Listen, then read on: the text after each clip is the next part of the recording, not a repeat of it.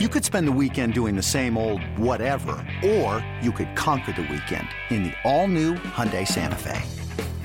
Visit HyundaiUSA.com for more details. Hyundai, there's joy in every journey. My baseball career started, I guess, when I was about 10 years old. And I had an older brother, Josh.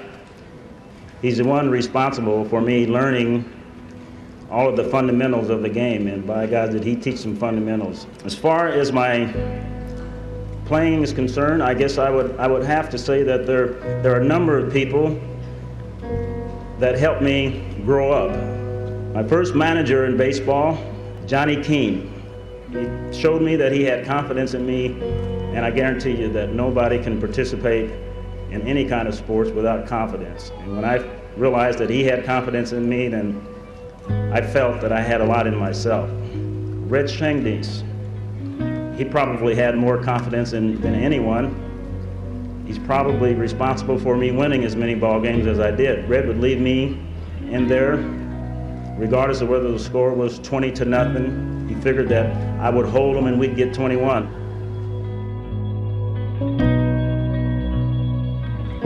Playing baseball was my life. And it's something that I devoted 100% to. One writer asked me, what did I want to be remembered as?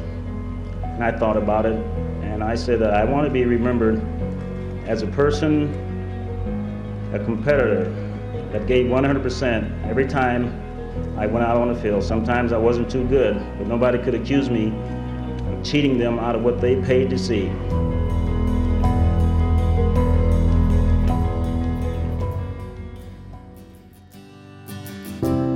Welcome to a special edition of the program. My name is Brett McMillan, and today we will spend the whole of the episode looking back and reflecting on the life and legacy of the great Bob Gibson. Easy to say, it's a no-brainer, the greatest pitcher in Cardinals history, one of the greatest pitchers in the history of the game of baseball, and I heard someone say the other day, and I think that you can make a very strong case for the fact that he was the most influential and important pitcher in the game post-World War II.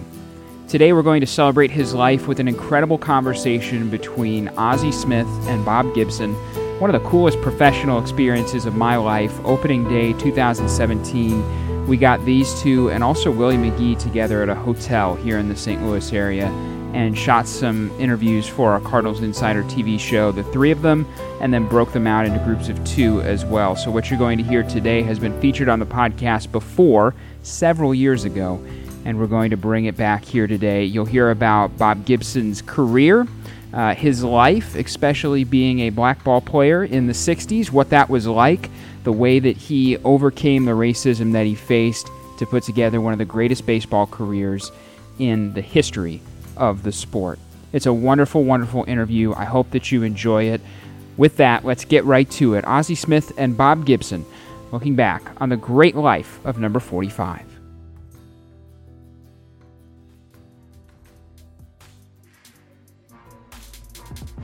You know, Bob, we touched on it a little bit here, but you came up in a time where it couldn't have been easy as an African American player. Talk to us a little bit about how and what times were like in the 50s when you broke into the big leagues.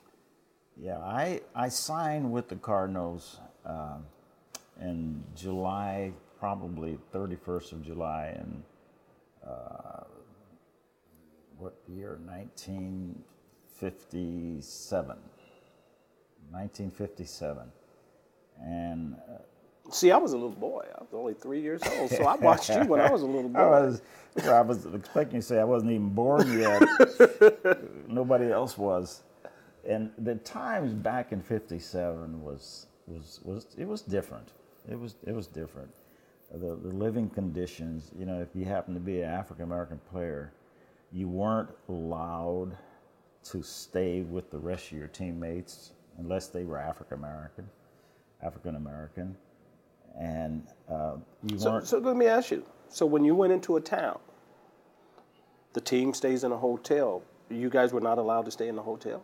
What? Not in the same hotel. And if they had if you go to the ghetto and there was a hotel there, which most of the time there wasn't, you had to stay in that hotel, or they made provisions for you to stay in somebody's house. Families. Some family, which kind of put a little damper on the situation, but you weren't allowed to stay with the team. But that wasn't just in professional sports either. That happened to me when I was at Creighton. We went from Omaha to Tulsa, Oklahoma, and about halfway to Tulsa, the basketball coach came over. Now, this is when you were playing basketball. This is when I was playing basketball with Creighton, and our coach came over about halfway to Tulsa, and he says, "Bob, I got to sit and talk with you here for a second." I said, "Yeah, what's up?" He says, when we get to Tulsa, you won't be able to stay with the rest of the team. What you talking about? Sound like Willis. Yeah. What you talking about, Willis? I said, well, why not? Well, explain it to me. And we have a place for you to stay. We have a house for you to stay in. And there was a guy that I grew up with. His name was Glenn Sullivan. And he was on Creighton's basketball team. And he grew up in the housing projects with me. Believe it or not, the housing projects were segregated also. The African Americans stayed on one side, and on the other three sides were white families. But Glenn Sullivan was always over with us. And we went to high school together. We went to college together. He was a little older. No, he was white? Was Glenn Sullivan white? Yes. Oh, yes. okay. Yes. And he just said, "Hey, don't worry about it. I'll go stay with you." And so he went and stayed with me in this house in Tulsa, Oklahoma, while the other guys stayed in the hotel. And that's the first time I'd ever experienced that. So when I got to the Cardinals, and not necessarily the Major League team, AAA, Omaha was AAA. When we went to anywhere in the South, would not stay with the rest of the players. And Sullivan was right there with right there with me. Yeah, and that was difficult. And the tough part about it, all of these things that are going through your head, the way you're being treated. I remember going down and we stopped in Oklahoma City. This is going back to the college. Mm-hmm. We stopped in Oklahoma City. The players got off, the rest of the white players, I was the only black player, got off and went into the train station to eat. They brought dinner back to me on the bus, and or the train. So, I say I lost the point. No. It's as far as the what effect that had on you. Yes, that's what I was. These days I got to tie a string around my finger so I can remember. Then I forget where I put the string. You had to do that and then perform on the field just like everybody else. Yeah. And it was very difficult. Let me ask you: Did that have anything to do with your competitiveness and how you were driven? I really don't think so. Okay. I think my upbringing in the housing project in itself, we had to fight almost every day. And if you thought that you couldn't win the fight, you had to hide and try to keep out of the guys' ways. And there was all kind of bullies and what have you. And I think I learned that there more so than in school. My oldest brother, he had basketball teams and baseball teams and football teams. He would take us to all of these small towns, and then whenever he thought we were not being treated fairly, being cheated or what have you, he'd go out in the middle of the field and just challenge people. And we always thought somebody was going to kill him, because we were going to a city, a little town. There were 200-300 people there watching us play. Was he a big guy? He was heavy. He was 5'10", and he weighed about 240. Okay. So he wasn't small. Right. But he wasn't big enough to beat up 10 people, right. Which he'd stand out there and just challenge them. You're going to cheat my kids out here. We're going to get in a truck and we're going to go home. And I think I learned that competitiveness from him more than anything else. Yeah. Skill-wise, from a pitching standpoint, where did all that come from? He taught me. He taught you. He taught me. When you say he taught you, what did he? What are the particular things that he talked about? Well, what he did, he was a coach to begin with, but he would buy books, how to, and he'd buy these books and make me sit down with it. And we'd go over, and they had pictures of how to hold a ball and what to do, and the 90-degree arm and don't down and up, and just all of this stuff. And he just watched me like a hawk. And I used to think he was unfair because he always wanted me to be better than everybody else. And he would hold me to a little higher standards than he would the rest of the guys. And it would be because he spent so much time with me. He would take me out on a field and he would catch and have me throw to him. And he would correct whatever I was doing wrong. And then I told you before, he was like a father. And he was old enough, where he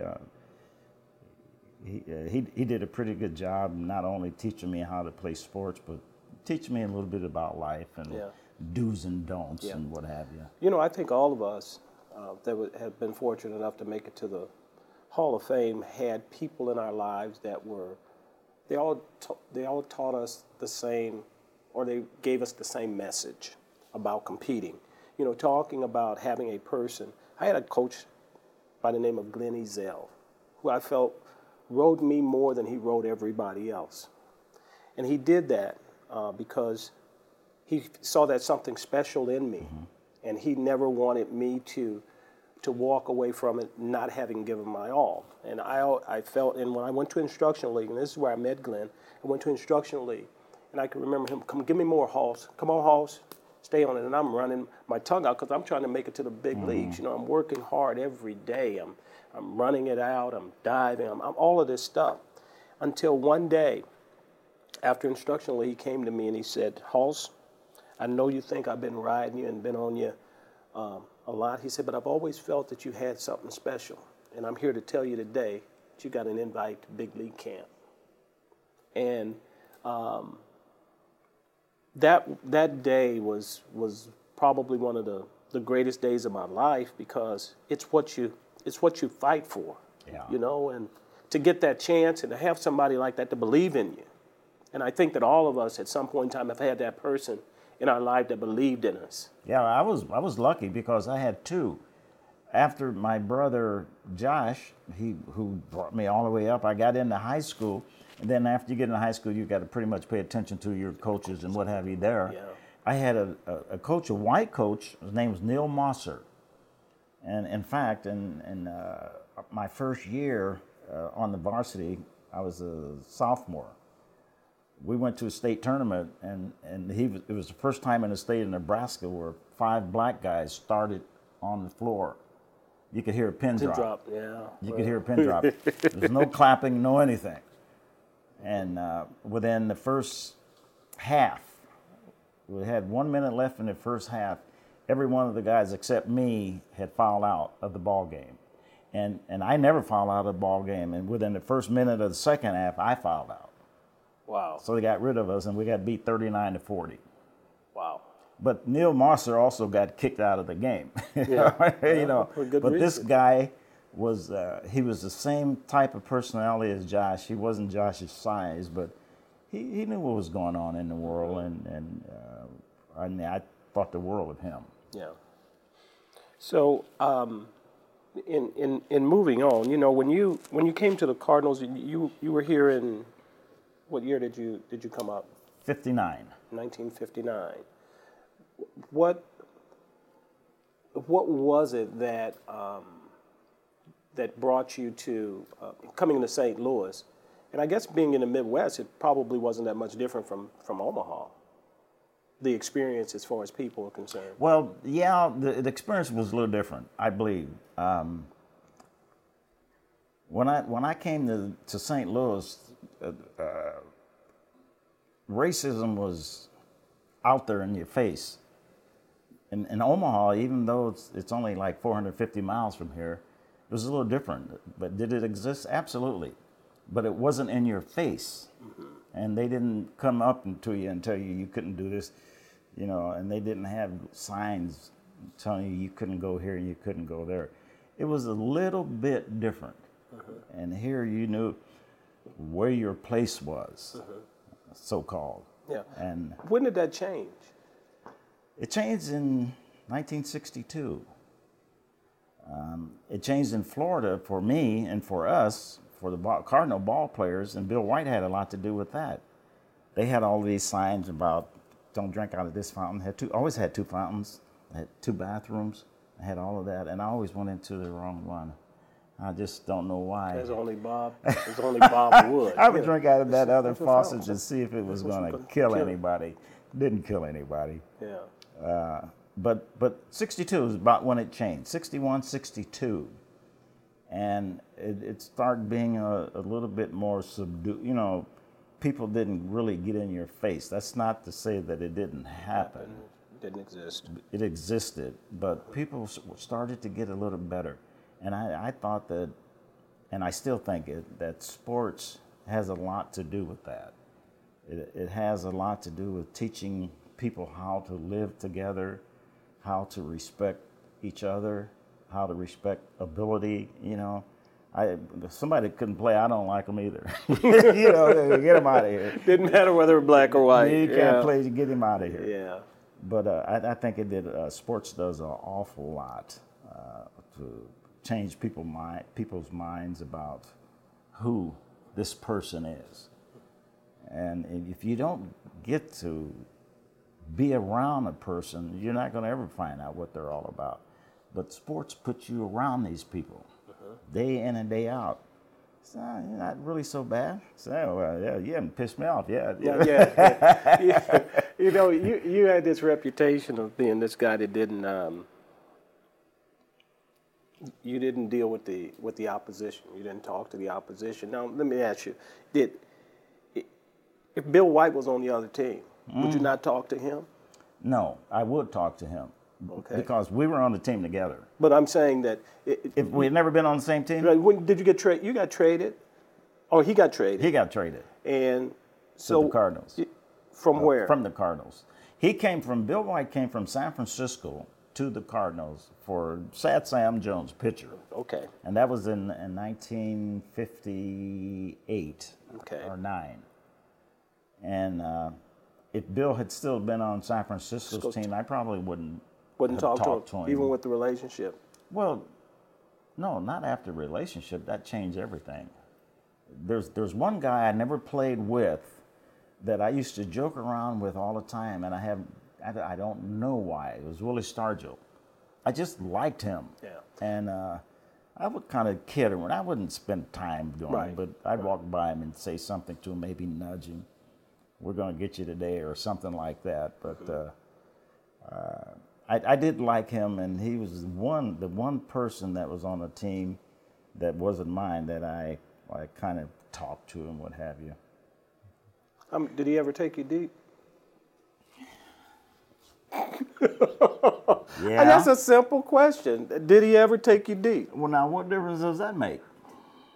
Okay, all right. Well, forget the question. Scratch that. A couple of times. Yeah, a couple of times. Yeah. He hit a ball off of me one time. He hit a ball off of me. It went over my shoulder, my left shoulder. I tried to catch it, and I couldn't catch it. It was hit so hard, and I turned around and looked, and it was going up into the stand in center field. I go, ooh, good thing I didn't. That would have turned me right over. Yeah, I've heard a couple stories about him hitting balls that got out in a hurry. Left-hander, I had more trouble with left-handers than I did right-hander, which was normal. Yeah. And this is really funny though. It's how hard this game is, because as a pitcher they teach you to keep the ball down. Keep the ball down. Well, if you keep the ball down, the left-handers, they'll kill you. Mm-hmm. Most left-handers. So now you got to learn to pitch. You got to keep the ball up, or you got to keep it in, or you keep it away. You don't keep it away too often. Yeah. Most of them, those guys that hit the ball a long way, are big guys. Yeah. And you get that arm out there. Mm-hmm. and drop it. Now you talk about pitching. When did it come to you that you realized that you were in the upper echelon as far as pitching was concerned? I was pitching 59, 60, 61. 61, Johnny King took over as the manager of the ball club. And he called me in his office. He says, Bob, you're going to start every 5 days regardless. So don't worry about getting a start. You're going to start. I want you to learn how to pitch. And up until that point, this was 62. 61, I'm sorry, 61. And up until that point, I was kind of a mop-up pitcher here. I would go down to the minor leagues for 2 weeks and win 2 ball games or 3 ball games and come back up and still be in the bullpen. And when he took over, he made me a starter. And that was in 61. And I won 13 games that year. And then it went up every year after that. Yeah. Yeah. Who was the toughest hitter you ever faced? Well, that's tough. The toughest hitter, not the best hitter. The toughest. The toughest. There were 2 guys that hit me pretty well. One was Billy Williams, and the other one was Ron Fairley. Dodgers. Ron Fairley would never hit a home run off you, but he just kept hitting singles over the shortstop's head and the second baseman's head, no matter what. I got to tell you a story about Ron Fairley. He got a hit, as he always does, or 2, and I got a base hit, and I was on first base, and he's playing first base for the Dodgers. So he kind of snuggles up to me and says, "Hey, Bob," he says, "man, you really have good stuff. I don't know how anybody ever hits you." And I didn't say anything to him. I just took my lead, what have you. Joe Torre was catching. And the next time he came up, he looked at Joe and he says, "Hey, Joe, I'm not going to like this at bat, am I?" and Joe just started laughing. But hit him right in the middle of the back. Right in the back. That was the last time he said anything. Get your hits and leave me alone. Yeah, don't talk to me. 67, 68. Let's talk about those 2 years. What do you remember about 67 and 68? Well, 67 was a tough year for me. I was going really well, and I ended up breaking an ankle. Roberto Clemente hit a line drive down, and I couldn't get down fast enough to catch it. Hit me in the ankle and broke it. I had won 12 games. I had won 12 games before the All-Star break, and this was right before the All-Star break. And of course, I rehabbed and the whole thing, and we came back at the end of the season in September, and I pitched and won that game, made me win 13. And that was a tough year for me, but I did a really good job of rehabbing.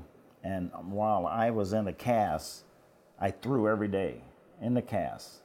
We had Johnny Lewis, who was one of the Cardinal hitting instructors. Yeah, well, he was in the front office at the time, and he used to come out every day and catch me. I'd throw off the mound. I just wanted to keep my arm in shape, and I knew I wouldn't be able to really do everything the way I did on the mound when I was healthy, but I just wanted to keep my arm in shape. And so that year, we were against the Red Sox, and I won 3 games in the series. We won this World Series. Now, 68 was entirely different. 68, from the beginning to the end, I don't think I ever pitched any better. I mean, everything was just right on. I had a zone that I really believe, and I never tried it, but I believe that I could have closed my eyes and thrown the ball where I wanted to, or get within a distance of it. And I just didn't make a lot of bad pitches that year. And it was a tough year, though, as far as the Cardinals were concerned, because we didn't score a lot of runs. But we won the championship again, and we didn't win the World Series. Right. We probably should have, but we didn't win it. And, Detroit won it. I don't think the best team won. Okay. Now, that team, the Detroit team at that time had Denny McLain. McLean, Mickey Lolich. Mickey Lolich. Who were the other pitchers on that staff? I can't remember day before yesterday. Yeah. I can't remember who they Those were the two standouts. Yeah. Was that the year that Denny McLean won 30? He won 30 games. Yeah, and he wasn't, as far as we're concerned, he wasn't their best pitcher. Lolich was. Lolich. Yeah. But sometimes the best pitcher didn't win, and I'll tell you why. Because they would always match the best pitcher against the other team's best pitcher. Mm-hmm. And it was just a flip of the coin who was going to win that ball game. And I in '68, I must have pitched against Koufax 5 times. You know, It seems like I did. It seemed like I pitched against him every other week. And we couldn't hit him. They weren't going to get but 1 run off of me. He beat me twice in 1 week, 1-0. And Wow. it was just tough. So your best pitcher doesn't necessarily win all the games. Yeah. Because he's got a tough road to handle. But he wins the ones that you need. Yeah.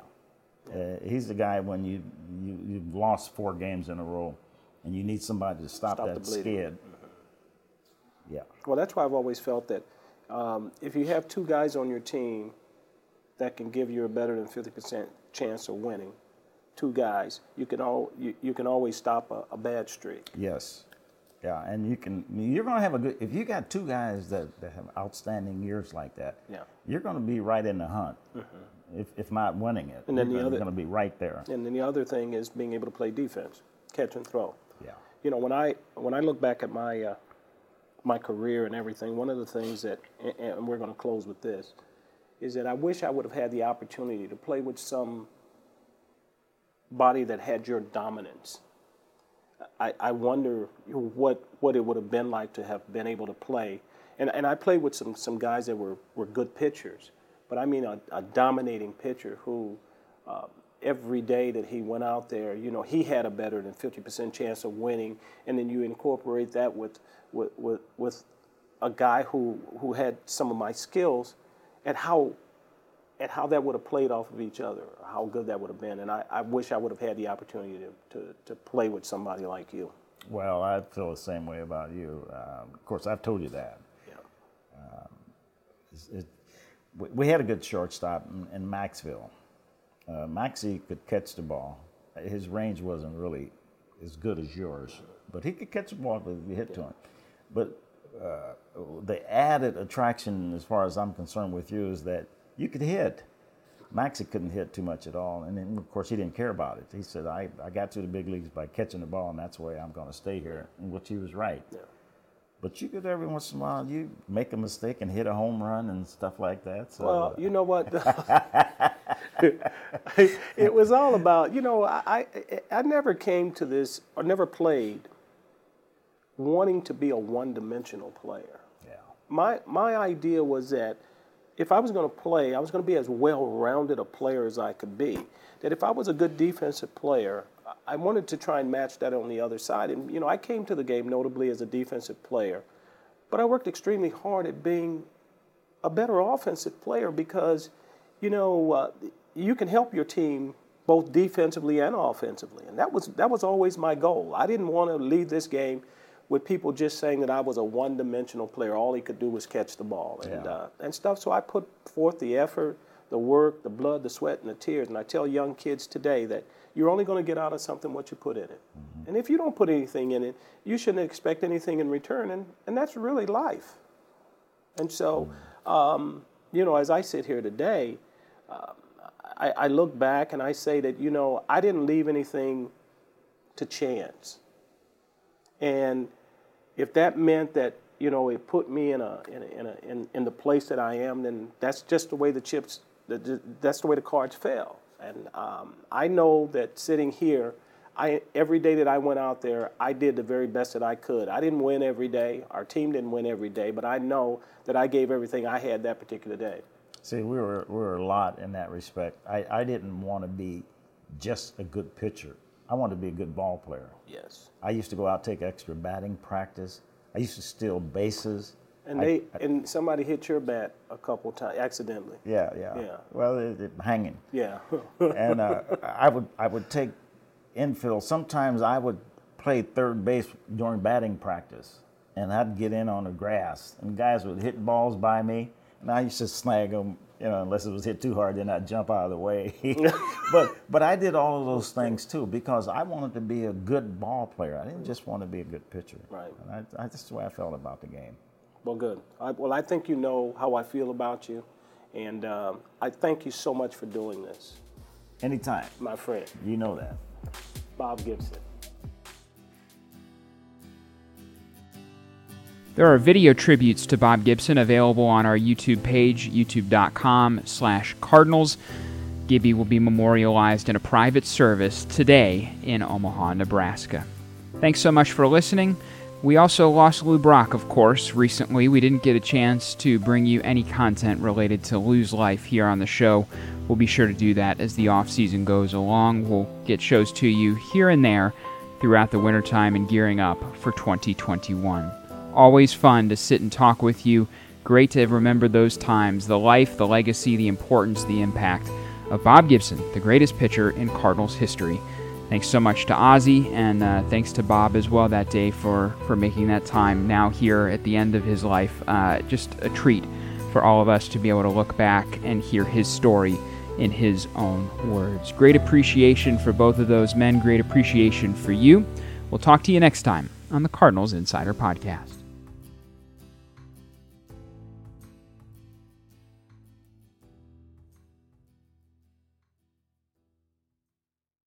It's blazing hot outside. You get in your car to turn on the AC to get cold air pumping, but it blows hot air out. This issue is commonly caused by low refrigerant due to leaks in the AC system. You want an easy, all-in-one solution that will restore the cold air in no time. AC Pro Recharge Kits make restoring cold air easy for even those with zero DIY experience in less than 10 minutes. Save time and money versus going to a shop by picking up an AC Pro Recharge Kit today. Be a pro with AC Pro.